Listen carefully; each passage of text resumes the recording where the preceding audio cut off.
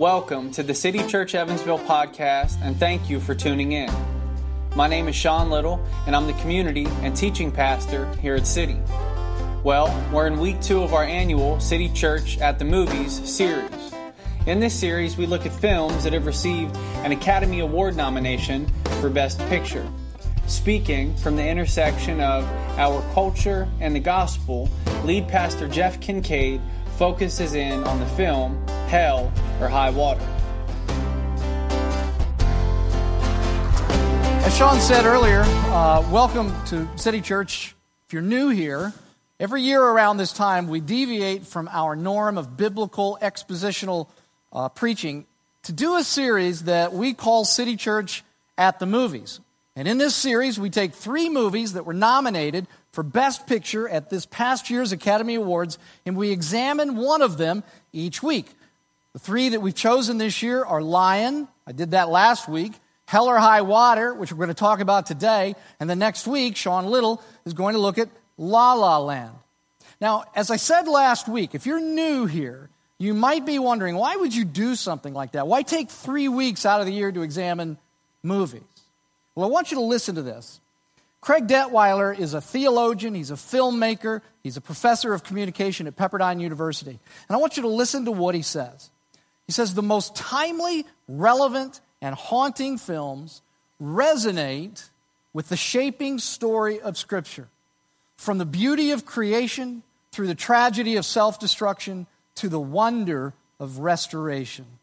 Now here's what he's saying.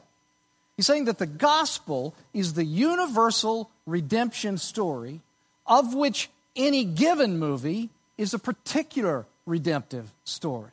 In other words, every movie, whether it knows it or not, you see, is patterning itself after the story of the gospel, which means this, that almost any movie can be a starting point for sharing the gospel. And so the purpose behind this series is not just to examine the movies themselves, but to show how they imitate the gospel story, and then to teach you how you can use movies to begin conversations with others about the gospel. All right? Now, with all of that said, I want us to start by taking a look at the trailer for our movie today, Hell or High Water. What? How many of you have seen this movie? Raise your hand. It's a fantastic movie. I don't know if you guys liked it or not. I absolutely love this movie. Not in the same way that I loved, say, Braveheart a number of years ago, or Finding Nemo, or something like that, because Hell or High Water is a very different kind of movie. This is one of those movies that leaves you thinking long after the movie is over. It doesn't shy away from the complexities of life in a fallen world where what's right and wrong are not always clear, and where you aren't entirely certain who the good guys are and who the bad guys are. From the very beginning of the movie, and I mean like in the very first few frames, in the first seconds of the movie, there's a deep grief that permeates this film. Scrawled across the side of an old bank building wall, someone has spray painted in graffiti, 3 years in Iraq, but no bailout for people like us. And the rest of the movie is filled with reminders that hell and high water has already come, and for all intents and purposes, it's wiped out a way of life for people living in rural, dusty, small towns in West Texas. The only thing that's well-maintained in these rundown Texas tumbleweed towns are the billboards lining the roads from one ghost town to another, offering payday loans and debt relief. Everybody is in a bind in these communities. And the brutal environment in which they live offers no respite at all. And I will tell you, living in Texas for as long as I did, I traveled through many of those West Texas towns, and I can assure you that the depiction of those towns in this movie are not exaggerated by much, if any at all.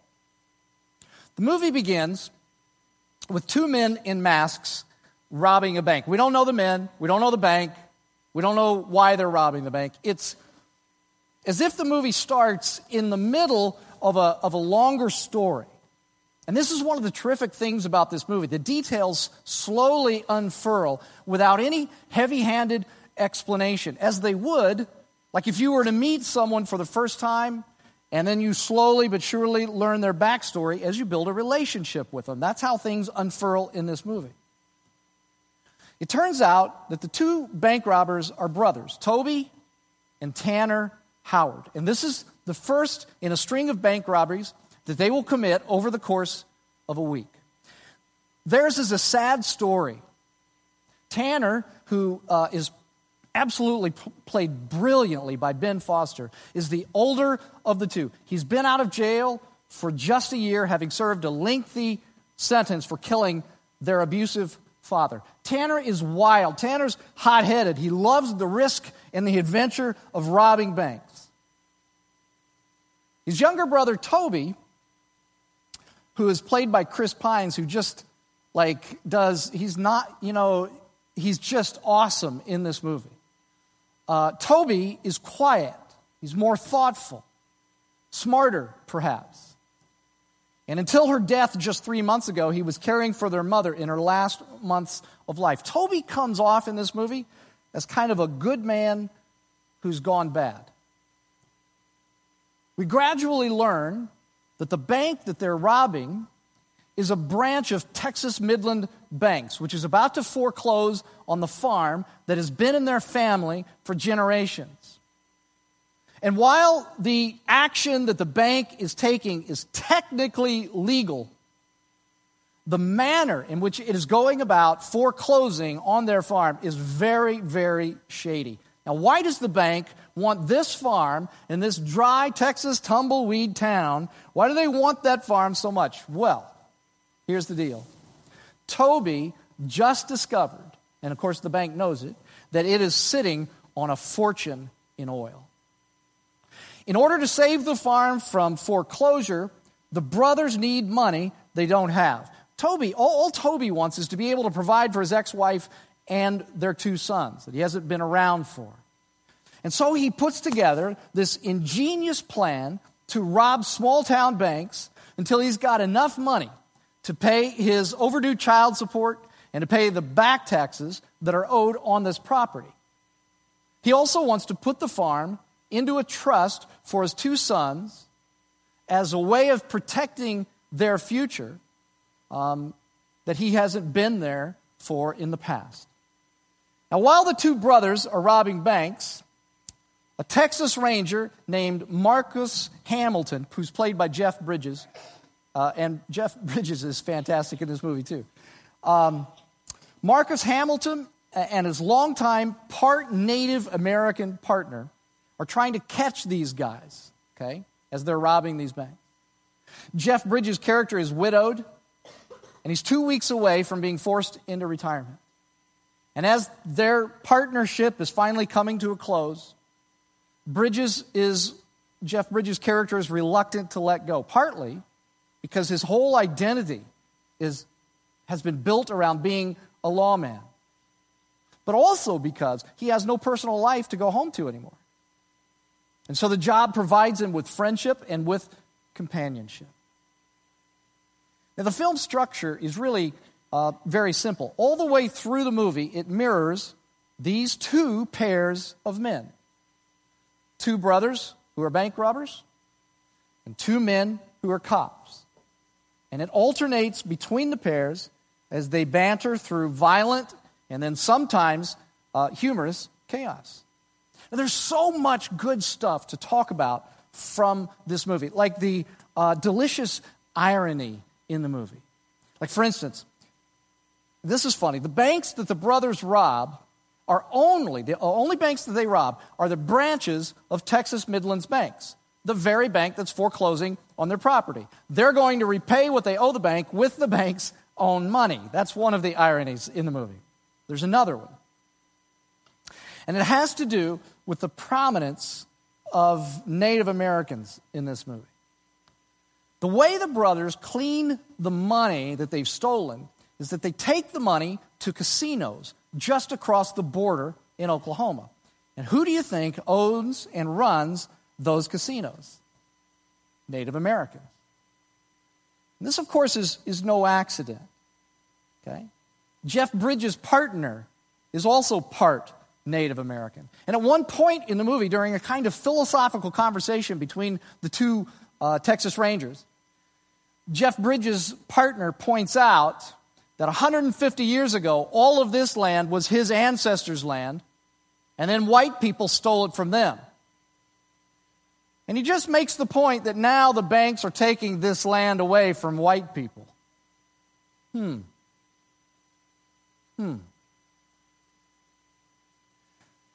so many things that we could talk about in this movie. But I really want to focus on two things this morning that I think are very clearly illustrated in this movie. Actually, I guess I should say it this way, that once you see the movie and once you think it through, you can see it clearly, but I think it's subtle on the front end. If you didn't pick this up, don't feel bad. Okay, I watched it a couple times before I could find this. But let me just tell you that the first point I want to make today from this movie is the power of ideas.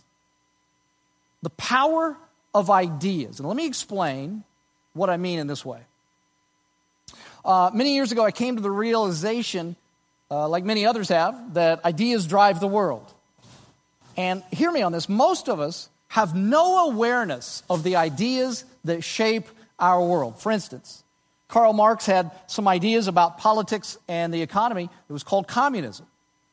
And communism held millions under its sway for the better part of the 20th century. In fact, over 1 billion Chinese are still under that ideology.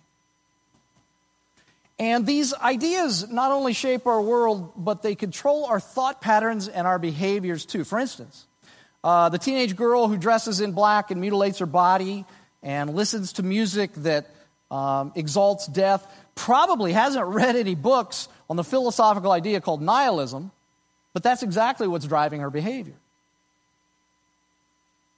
Millions of Americans today couldn't articulate the philosophical ideas of postmodernism, but it governs their lives.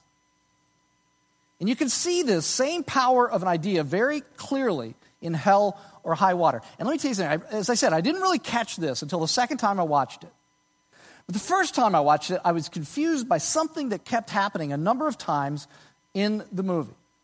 In the midst of everything else that's going on, at various points, the camera would intentionally focus on something related to Christianity, like a cross on an old empty church, maybe a couple of crosses on an old church. Any of you remember that? Those of you who saw the movie? You see that? Yeah, it's very subtle, isn't it? Yeah. There's even some dialogue in the movie about Christianity. There's a scene in which there's a televangelist on a TV screen, and Jeff Bridges' Native American partner says that he's Catholic, and he asks Jeff Bridges if he's a Christian, and of course he says no. And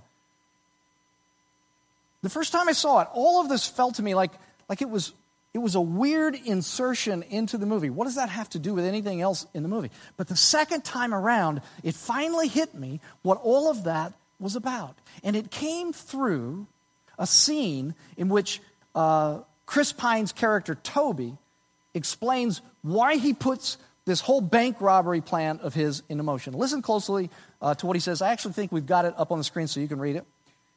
And I want you to pay very close attention to it. He says, "I've been poor my whole life. So were my parents and their parents before them. Like a disease passed from generation to generation." And that's what it becomes, a sickness, infecting every person you know, but not my boys. Ain't no advice you can give a child these days, no lessons, no love. Nothing that can guarantee they have a chance at life but money. I hate that the world has come to this, but it has. And I dare you to look me in the eye and tell me any different. Now, there are at least 3 very powerful ideas that are reflected in Toby's monologue. One of them is fatalism. Did you hear it in there? Fatalism is a kind of resignation or a surrender to the inevitable. He says, this is what the world has come to. I hate it, he said. And so in light of the fact that this is what the world has come to, his crime and his violence, well, they're unfortunate in his mind, but they're necessary compromises, given that the world he lives in and that he has resigned himself to has become what it's become. Right? There's also a philosophical idea called nihilism reflected in Toby's monologue. Nihilism is the idea that there's no meaning to life and that all religious and moral principles must be rejected. There are no truths that we have to live by. It's interesting to me that the subtitle for this movie is Justice Isn't Always a Crime. And in a world that has no meaning, that has no moral absolutes, it's perfectly fine that Toby resorts to his own kind of justice. That's nihilism. There's also materialism, philosophical materialism reflected in Toby's monologue. Materialism is the idea that the only reality in the world is the physical reality, what we can see, what we can touch, And in a world in which there is no spiritual reality, there's only a physical reality, guess what the highest power is in that world? Money. Money. And he says that in there. He says the only thing you could give to your kids that will guarantee their future, money.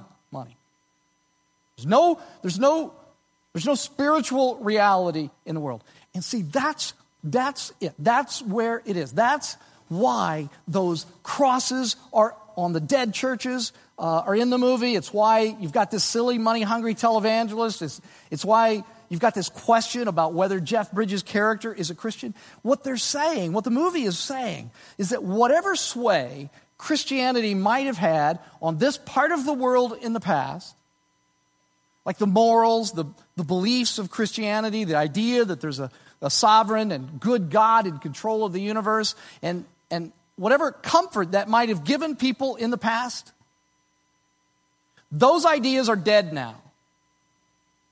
And people in Toby's situation just have to do whatever they have to do to make life work for them in a fatalistic, nihilistic, materialistic world. You see, that's the power of ideas. That's the power of ideas. They drive our feelings. They drive our behaviors. They shape us, and they shape the world that we live in. Toby isn't aware, probably, that those ideas are driving him, but they are. They are. And it would be impossible for me to overemphasize this point, the power of ideas. I've mentioned to you guys before, you might even be tired of hearing me say it, but one of my favorite authors is the late Dallas Willard. He was a brilliant philosopher, and he was a man known for his writings as well about Christian spiritual formation. And in his book called Renovation of the Heart, Willard is speaking about evil. And he's speaking about where we see evil at work in our culture. And he says, watch this. He says, make no mistake, the primary strongholds of evil in the world are the idea systems that dominate our world. And he goes on. Christian spiritual formation is inescapably a matter of recognizing in ourselves the idea system or idea systems of evil that govern the present age and the respective culture that constitute life away from God, and replacing them with the idea systems that Jesus embodied and taught. Now, Dallas Willard is only reciting what he's learned from the Bible. The Apostle Paul really says the same thing, puts the same emphasis on the ideas that govern our minds. Romans 12:2, don't conform to the pattern of this world, but be transformed by the renewing of your mind. Look at this, Ephesians 4. You were taught, with regard to your former way of life, to put off your old self, which is being corrupted by its deceitful desires, to be made new in the attitude of your minds. And to put on the new self, created to be like God in true righteousness and holiness. Did you hear it?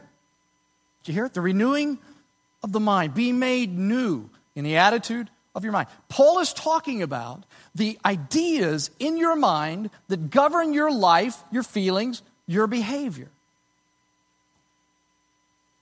When we first started this church, I often used the word unlearn, as a way of saying that it is of primary importance that you replace false ideas that are governing your life with true ideas from the Bible.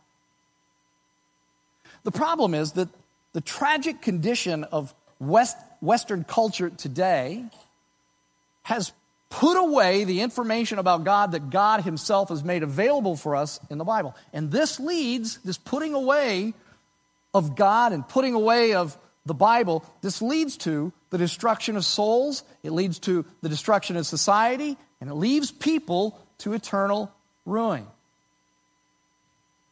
I want you to listen again to what Dallas Willard says. Last time, I promise. He says, the gospel of Jesus repudiates all false information about God and therewith about the meaning of human life. And it works to undermine the power of those ideas and images that structure life away from God.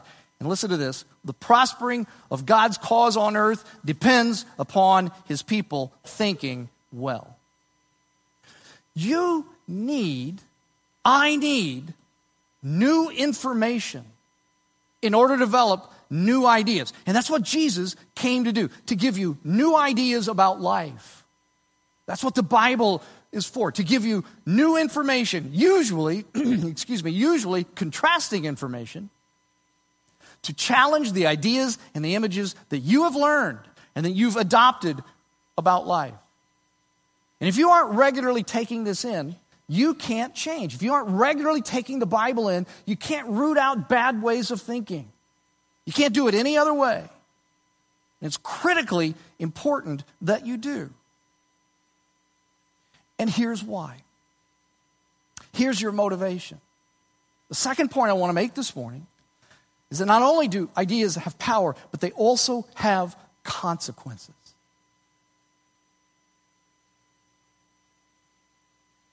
Now, I'm going to have to be very brief in explaining how we see this played out in this movie because I don't want to ruin the ending of the movie. But let me just say this much. The characters in this movie end up paying a steep price for misjudging just how much their moral compromises will cost them. The ideas that governed their lives drive them to some very serious consequences, some of which will haunt them for the rest of their lives. Now, as I said, I can't really illustrate this point from the movie itself without giving away the ending, so I want to just illustrate this point that not only do ideas have power, but they have consequences. I want to illustrate that from my own life and from something that just happened to me, actually, last night. And I want to give you just a little context for those of you who might not know my backstory, my family's backstory. My family moved here about 5 years ago, and the purpose of that move was for me to do ministry here in Evansville. And while it wasn't the original plan, that ultimately took the form of planting City Church. The house we lived in back in Dallas, which is where we were from, it was actually in a sleepy little suburb just north of Dallas, kind of the first ring north of Dallas, called Richardson. It was an older community, older homes, but they had good schools, and we really liked the area, so we bought there back in 2000. We sold our home when we moved here in the summer of 2012. Now, just after we sold our home, hear me, just after, a very large corporation moved its headquarters from California to Richardson. And with that, a number of other companies moved there too. It became known as the Telecom Corridor in Richardson. And as you can imagine, demand for homes in Richardson just exploded, and the prices of homes in Richardson skyrocketed.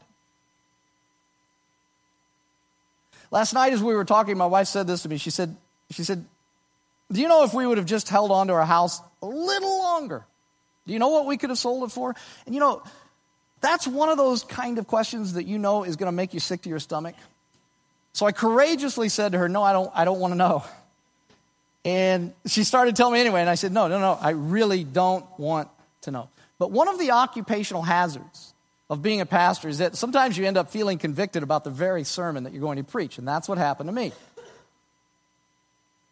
And so I said to her, okay, tell me. To which she said, no, you said you don't want to know. No, seriously, I said, I changed my mind. I really want to know, how much could we have sold our house for if we would have just held on to it a little longer? Over $200,000 more than we paid for it, she said. And I'm going to be honest with you. I threw up in my mouth just a little. And I'm feeling a little queasy now, even as I talk about it, if I'm honest. But here's the thing.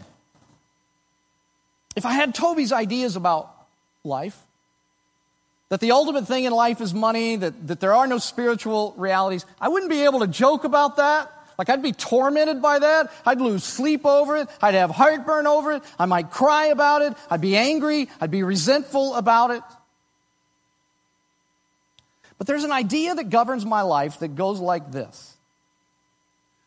The cross changes everything.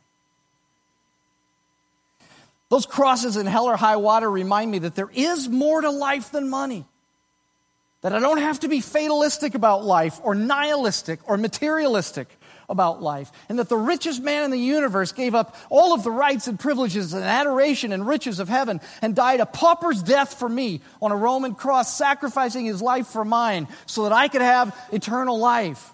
And so the cross even changes how I measure wealth, success, meaning in life. Now look, yes, if we had stayed in Dallas, my bank account would be $200,000 better off. But I wouldn't have had you. I wouldn't have had you. And I wouldn't have had the experience of planning this church with you. And seeing the lives that have been changed as a result of moving here exactly when we did. That idea that the cross changes everything makes me able to say that you're worth more to me than a couple $100,000. Now listen, I just want to be real with you. There's a very good chance I will vacillate on that over the course of the next 24 hours. Just want to be honest. But I'll come back to it, you know. I can say that I have complete peace about that. And it's because of an idea that the cross of Christ changes everything. Now, there are two things that I want you to walk away with this morning. First, for those of you who believe in Christ, what are the ideas that are governing your life? And those of you who are parents or grandparents, what are the ideas that you're passing down to your children? It is critically important that you make reading and studying the Bible a priority in your life, because ideas are powerful and bad ideas have devastating consequences for you, for your children, for your grandchildren. Okay? Second, for those of you who haven't yet come to a place where you have believed in Jesus Christ, okay? Like some of you, maybe you've been in church all of your life, but you've never come to a place where you've believed in Jesus Christ. You can sit in a garage all you want, but it won't make you into a car. You can sit in church all you want, it doesn't make you into a Christian. If you've never come to a place where you've believed in the Lord Jesus Christ, here's what I want you to leave with. Jesus Christ died on the cross for an idea. In fact, he was killed for an idea, and that idea was grace. That the only way that I could ever have eternal life is by God showing you grace. No amount of human goodness could ever earn you eternal life, and no amount of human sin could ever disqualify you from receiving grace. And so as a demonstration of God's grace, Christ willingly died for your sins on the cross and for my sins on the cross. Here's an idea that I'd like for you to walk away with today. Here's the idea. How about today? believe in him. And that starts by acknowledging that you're a sinner. No matter how good you are, you may be sitting here thinking, boy, I'm really, I am really the cat's meow. And then there are some of you that are like on the other end of the spectrum. I don't deserve God. Sure, none of us do. None of us do. So it begins with acknowledging that you're a sinner and that you need grace. And believing that Jesus Christ died on the cross for you as a demonstration of God's grace. And that he was raised again from the dead. How about that idea today? Believe in Jesus. Would you bow your heads with me? Right there in the privacy of your seat, you can make that decision to believe in him, to acknowledge that you're a sinner, that you need a Savior. The Bible says that if you do that, you believe in the Lord Jesus Christ, that you are given a new life, actually. That, in fact, the way it really says it is that life is put in you. Up until now, you've been the walking dead. Once you receive Christ, you become alive. Lord Jesus, today we worship you because you willingly died for an idea, and that idea was grace. We all need it. We thank you so much for it. Lord, I pray that you would convict us about the ideas that govern our lives, and Lord, that you would bring us back to the Scriptures, that we would make a habit of reading, studying the Bible. Not just to check off some list, not because if we don't do it, you'll be angry with us, but no, to replace the ideas in our lives that have been governing our lives. And Lord Jesus, for those that are here today that have never come to a place where they've believed in you, I pray that in this very moment that your Spirit would drive this truth into their hearts, that you would bring them to a place that they could acknowledge their sin before you and know that you will never reject them no matter what it is that they've done. And those who are here that think they're morally qualified for a relationship with God, Lord, convict them too. And cause them to recognize that they too are sinners that need grace. And Lord, as a result of that, I pray that you would give them eternal life.